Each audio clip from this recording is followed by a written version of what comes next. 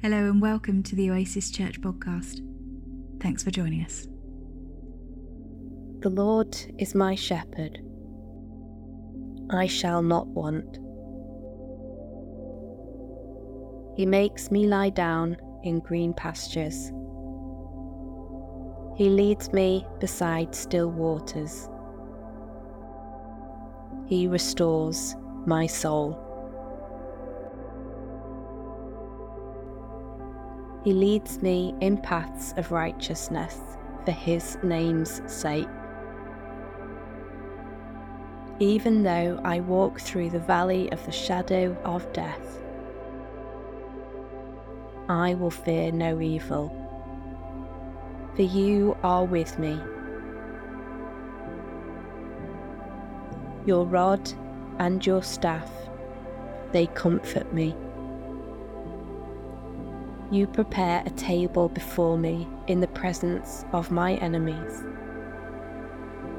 You anoint my head with oil. My cup overflows. Surely goodness and mercy shall follow me all the days of my life, and I shall dwell in the house of the Lord forever. Hello everyone, good morning. Great to be together again. As Sarah didn't say, we're kicking off our new series this morning. I thought we've got to put a football reference in there with the World Cup on at the moment. So we're kicking it off, and it's going to be a 3-week series, so just a kind of mini one in the weeks that we're gathering interspersed with the picnics. And we're spending a few weeks dwelling in a psalm which has been an immense source of comfort, encouragement and challenge for generations of believers from wildly different cultures and experiences. Psalm 23 is the psalm for all seasons. Its appeal is to everyone, no matter what stage of life they're at or what circumstances they're in. I'm going to be sharing, not for very long actually this morning, just for a few minutes, just to kind of introduce the psalm a little bit for anyone who might not be familiar with it. And then we're actually going to hear from a number of different people from the Oasis community, and I'll lead us through that bit when we get there. But yes, there's a little bit of me, but mercifully, I think for you guys, there's also a chance to hear lots of other people sharing this morning as well. And Psalm 23 is a psalm with relationship at its heart. The picture isn't, as in many of the Psalms, of God as the mighty king, the great deliverer, the strong fortress, the awesome creator. All of those are wonderful truths. But this psalm focuses on God as the shepherd, the one whose attention and protection is personal and close.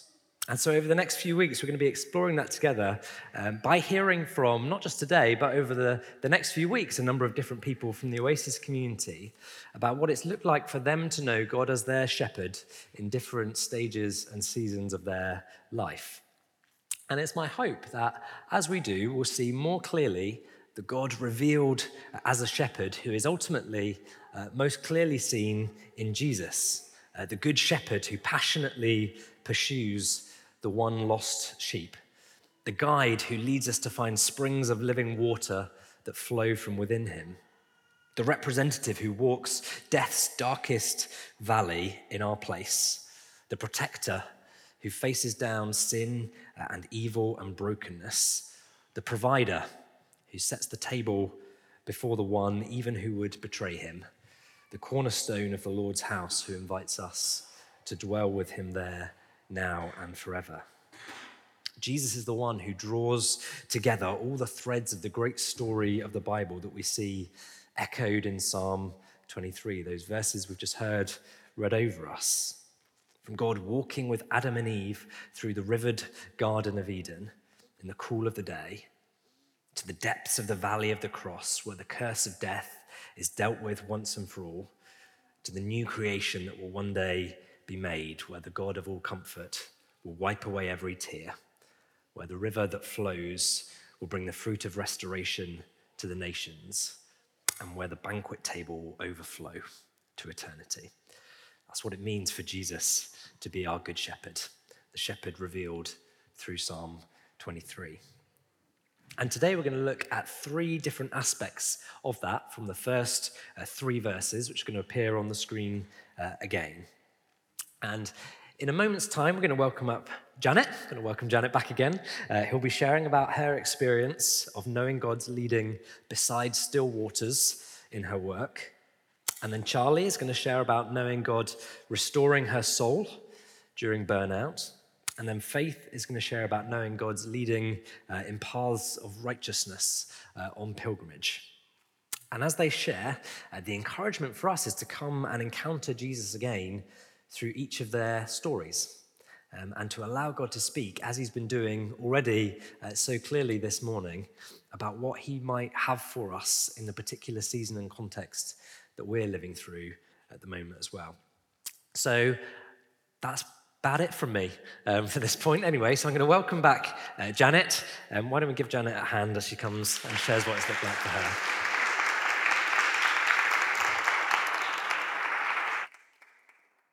Oh, good morning again. Oh, I'll sit over here, sorry. It'll be better if you don't see me, I'm sure. So good morning again. And it's a real privilege to just be able to share with you some of my experiences of knowing God's refreshment, restoration and leading in my work. What I will say up front is I haven't got this sorted. I am definitely a work in progress. It's a really very much a journey for me, but one that's an exciting one actually. So last year I attended one of the Staying-Centred courses. Good plug there. Encourage you to join in. They are really good. And I found it particularly helpful and challenging in equal measure. So one area of challenge for me is exploring stillness, and in this, silence and solitude. Just taking time out to be. It feels a bit like a luxury, doesn't it? My background is healthcare, and for those who are in all sorts of work, but in healthcare there is no time to stop. And being still is something I don't find easy at all. I don't know about you, I do tend to fill every day. In fact, a friend and I have got a catchphrase that says we fill every minute, and we laugh about it. Actually, what I'm fast learning, it's not a badge of honour. And God's really challenged me about that. So what does silence and solitude look like for me? Well, I work for myself. I left the health service about 7 years ago now, just over. And my work involves me spending time with people. I love people. I spend time with them on their own, on a one-to-one, in teams. It's usually teams that aren't working too well, so it's quite a difficult space to hold. And I also get involved in leadership development and training. So my time is taken up. Even sort of when I stepped into self-employment, I thought, oh, great, I'll be able to handle it a bit better and kind of be in control of it a little bit more. But no, I feel every minute. And this is my normal. This has become my normal. So my journey around exploring silence and solitude started some time ago. And I wanted to look at it from both a personal and a professional level, but inevitably they have merged into one. We're whole people, aren't we? And we don't separate different parts of our lives. And some inspiration came from some friends of mine who own their own company and have done this for years. And they have what they call a board meeting with the boss. In healthcare, I can remember taking papers to the board and being terrified at going to these board meetings and presenting stuff there. So actually, a board meeting with my boss actually felt like a really lovely thing to be able to do. And it's something I've tried to model with mixed success, I have to say, for years now. And I guess the Staying-Centred course really helped me along the way for this. So what have I found? Well, I found it just gives me time to clear my head. And that is just something I haven't been able to do or haven't allowed myself to do. It gives me time to seek God's will and discerning the way forward. Over the last few months, a couple of things have happened in the course of my work that's been really difficult and really challenging. And without that space, I'm not sure how I would have processed that, really. Giving God this space has enabled me to hear from him, and kind of pointing that finger on areas of my life he wants me to focus on. Equally, I have found sitting still and calming my thoughts and having got some insights, I just found it really difficult to carry on sitting still. I wanted to get out there and do it, but just trying to learn to slow down and take in time. What have I learned? Well, I've learned that this needs to be worked at. It's something I value. But for me, it doesn't come naturally. If I'm not busy, I just don't feel I'm being of any use. I've also learned I need to go away from home. There are too many distractions there. Even the ironing is more appealing than actually sitting still and being quiet. Over the years, I've kind of taken myself away on retreat, and there's various places around the country that are favourite places, and to go away for a few days. But I wanted to do this a little bit nearer to home. And many of us have experienced the joy of the greenhouse at Barnes Close. And for me, this provides a safe place where the presence of God is tangible, a thin place, we often call it. I've also learned I need people. Actually, I've taken to sharing my board meetings with the boss with others. In this time, we come together to connect, and we have time apart, extended times apart to be with God. And this connection time for me is proving so invaluable. It gives me time to process and talk about what I think God is saying, and it gives the other person opportunity to ask me some questions, and I find that incredibly helpful. I've also learned I need to practice this and grow more comfortable with being uncomfortable in that place of doing this alone. So actually a challenge for me is to continue to work on this and do it in my home. I have a chair set aside in the house and a chair in case it's nice outside. But I rarely use either of those for what they're intended for. Which is my challenge and where I want to go next with this journey. So Psalm 23, verse 2, I love the Passion paraphrase, and it says, he offers me a resting place in his luxurious love. His tracks take me to an oasis of peace near the quiet brook of bliss. I just love the words, the poetic words. And I guess this will look different for each of us, however we spend our days. Whether we're working or struggling to make ends meet, whether we're a stay-at-home parent or carer, whether we're retired, whether we're living in recovery, seeking employment, or adapting to a new life in a new culture. So I guess whatever our circumstances, wherever we're placed, the encouragement for all of us is to find our way to his resting place. So please encourage me about using the grey chair in part of my house and to sit in it and to be still, and let's encourage each other on this journey. Thank you.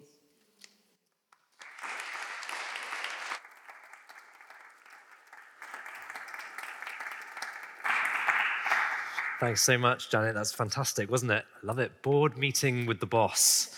Brilliant. And as Janet's encouraged us, it's going to look different for each of us to kind of carve some time out and some space for stillness. And it feels like a luxury, as Janet said, but it's so good to do. It's so important to do, to make space for stillness amidst the noise of the world around us.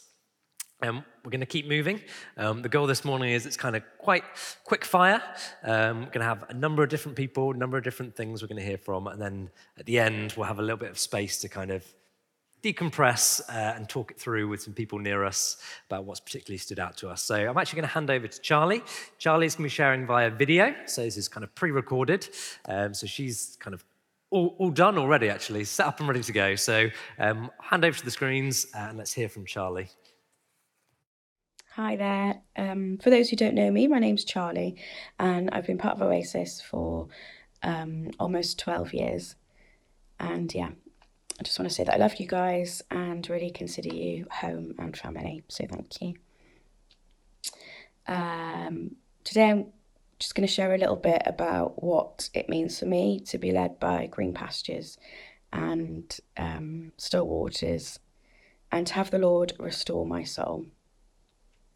I find it a little bit ironic because if you had met me when I first came to Oasis, then talking about resting in fields and being still by water just would not have been my bag. I probably would have rolled my eyes a little bit and thought, come on, we've not got time to rest. There's too much to do. And I definitely felt like God's work was so important that we couldn't take time out. I was wrong. And that has been a whole journey of discovering rest and what God actually requires of us. Fast forward a few years and I found myself really feeling Jesus' invitation at the end of Matthew, where he says, are you tired, worn out, burned out on religion? Come to me, get away with me, and you'll recover your life. I'll show you how to take a real rest. I was really very weary. I was completely worn out, and I'd say I was burnt out on religion.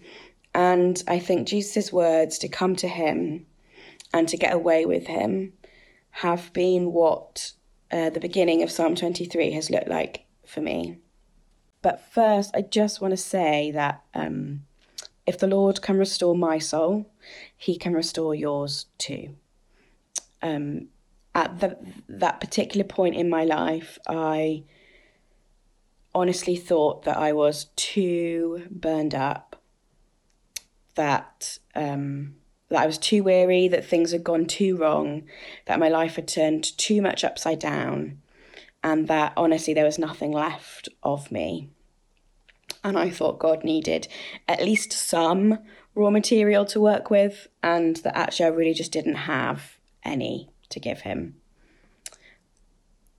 And once again, God has shown me gloriously that I was wrong. And actually, the Bible speaks beautifully about turning and bringing out beauty from ashes. And we see time and again God and Jesus, as he walked this earth, making plentiful out of very little. And I have to say that's been my experience, that God took what I thought was a just burned out shell, and he has been tenderly, slowly, lovingly restoring that shell and bringing out beauty and his work in me. And I honestly just never thought that would have been possible. So if you feel today like your soul cannot possibly be restored because of where it's at, know that there's nothing that can disqualify you from that. There's nothing that is too tricky for the Lord to restore. It says here in Psalm 23, he makes me lie down in green pastures. He leads me beside quiet waters. He restores my soul. This isn't work for us to do. This isn't more striving. This isn't more try hard. This isn't another to-do list. This is simply like calm. If you can remember all the way back to May and a bit of June, where we had some lovely sunshine, I just wonder if there were moments that you took, I know I certainly did, to just go and find a patch of grass and lie down on it. Maybe you were away with friends, or you're out with your family, or maybe just by yourself. And that sense of time being sort of suspended and just getting to lie there, not having to worry about holding your body up, not thinking about what you need to do, but simply just being present, still, resting, letting the ground support you, just for the sake of existing in that moment. And that is what I think the beginning of this psalm means. It means coming and finding our rest in Jesus. That requires absolutely nothing of us. That puts down our attempt to do or even to rest as well as we can, and just to find our place and our peace in God, in his grace, in his peace, and to let him hold us like the way the ground holds us when we lie on it. I'm just going to share what has been helpful for me in living out these few verses and ways that God has restored my soul. But this is certainly not the only way God restores souls or brings rest. For me, I love being out in nature. When I say that, I more mean sitting on a bench looking at nature. But it really does just bring a sense of stillness, of peace, of that just assuredness that God is bigger than I am and that I can trust and rest in him and just sort of like breathe it all in. Sometimes it's actually getting time to go and take a retreat, getting really still and quiet and away from normal day-to-day life, and just taking time to either sit with God, to read a book about something particular, to pray, to appreciate nature, to have friends stand with me, whatever it feels like I need at that moment.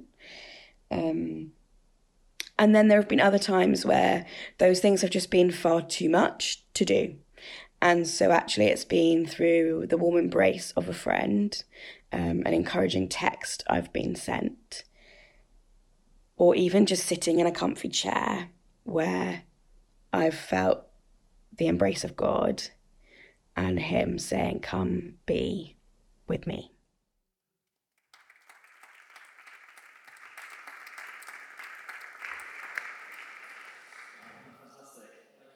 Charlie, for sharing with such honesty and integrity. I love that there at the end. Like, some days I can't get here, but I can get here.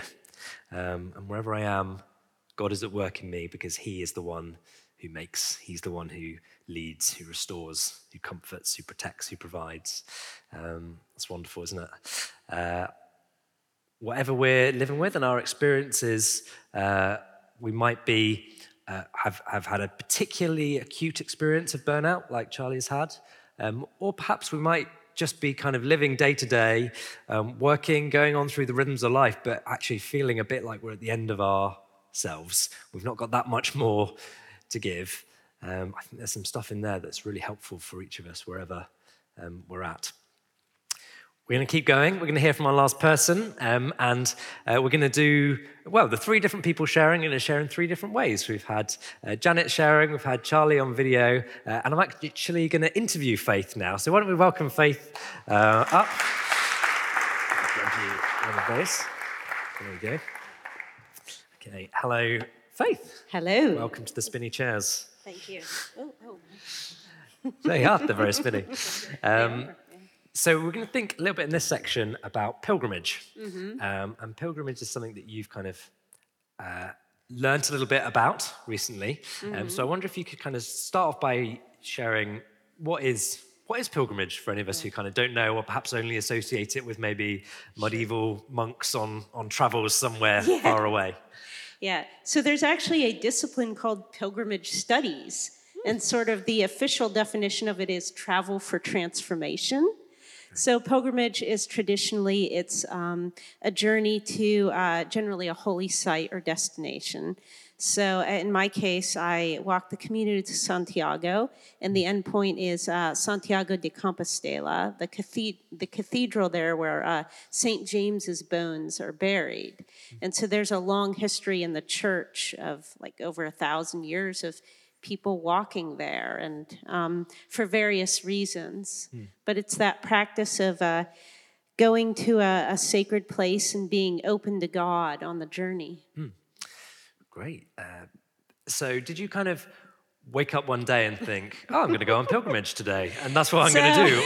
Or was there kind of a different story behind it? So actually, the Oasis community here was pivotal to me going. I had heard about the Camino de Santiago, this route in Spain, when I was in seminary, and I thought, well, one day I'll do that. And that was before I knew I was going to come to England or anything. And so after I got here, I'd been going through lockdown the first year of my program, and I couldn't go anywhere. And I was just aware, I can start doing things now. And that came back into my mind, and I was like, well, maybe I'll do that one day. So literally Saturday night, I was having dinner with friends, and I was talking about this Camino de Santiago, and they're like, well, we know someone who did it. And I'm like, well, I'll do some research, and maybe in a few years I'll do it. So the next morning I came to church here, and Hannah shared about her experience. She was going to dinner with her parents who were meeting their American friend who they met on the Camino de Santiago. And so she shared that what she learned from talking to him, it's like he lived in Denver or somewhere like that. I'll probably get corrected on that. But he was in this place where he thought about wanting to do this Camino, and he thought he'd do it, but just God was he just had to do it. And so he came all the way and did it, and it was life-changing. And she said, I realized if he could fly all the way from America to walk this pilgrimage, I could do this other thing. And then so I was sitting there, and I was like, yeah, really? Okay, yeah. So I started doing research, and that was in the spring, and I ended up walking it last July. So really, this community, the people of God, were pivotal for me taking that journey of trust and walking. Great. I love it when something like that happens. You're like, okay, yeah. Sometimes God speaks in subtle ways, and sometimes it's just, I can't miss that. God is rarely subtle with me because I can be pretty thick. So. So what have you learned through your experience so far, both kind of on that journey and afterwards, I guess? Yeah, so what the previous folks were sharing about, that stillness and trusting God, because on the Camino, there are pilgrim hostels as you walk, and you can't book them in advance. And I had never traveled on my own before to a country where I didn't speak the language. So, well, I thought I did because I took some Spanish in high school, but yeah, no, turns out not so much. But there's this freedom in just waking up every morning, and like Janet was sharing, just letting go of filling time, because literally all you're doing all day is walking, and you're just being present with God. And for me, that was really transformational. And you meet pilgrims along the way. There are a couple folks who I met who I still chat with online. And there's something about just letting go of surety, even letting go of the certainty of where you're going to sleep that night. I carried everything on my back in a backpack, a rucksack, and there's a freedom in just being open to what God's going to do in that space and time. And for me, I had what I hadn't been able to let go of is I had gotten a divorce in 2019, the end of 2019. And so there was sort of a period of shock after that, and then there was COVID, and this whole thing about trying to come to a different continent, and I just never really had the space and time to deal with that. And so just that journey of just being able to walk day by day and just being totally open to God all day, I was just able to be opened up to what God was speaking to me in healing that. Amazing. That kind of, you go thinking maybe God will do this thing in my life, and he does that other thing. I came in with no expectations, so Yeah, that's amazing. And so perhaps it might not be open or available to everyone at their particular stage in life to do something like that. Or it might be, and they think, I'd love to do it, but I don't know how to get started. Yeah. So would you have any suggestions or tips for people on how they get started with kind of experiencing travel for transformation in whatever kind of circumstance they're in at the moment? Yeah, so there's an organization called the British Pilgrimage Trust, which lists pilgrimage sites all over the UK. And you don't have to go far. They're all about making pilgrimage accessible. So there's a one-day pilgrimage in Birmingham to the St. Philip's Cathedral, which I've done. And so it's like, there are all kinds of ways to get involved. And if you go to the website, if you Google British Pilgrimage Trust, you can find that. There's also, if you're interested in the Camino de Santiago and you're coming from England, there's a devoted charity called the Confraternity of St. James. It's csj.org.uk. I double-checked it. And they have everything you need to know if you want to take that journey. They have a weekly Zoom meeting. They have offices in London where you can drop in. And and you can talk to me. Great. Thanks so much. Yeah. Thank you, Faith.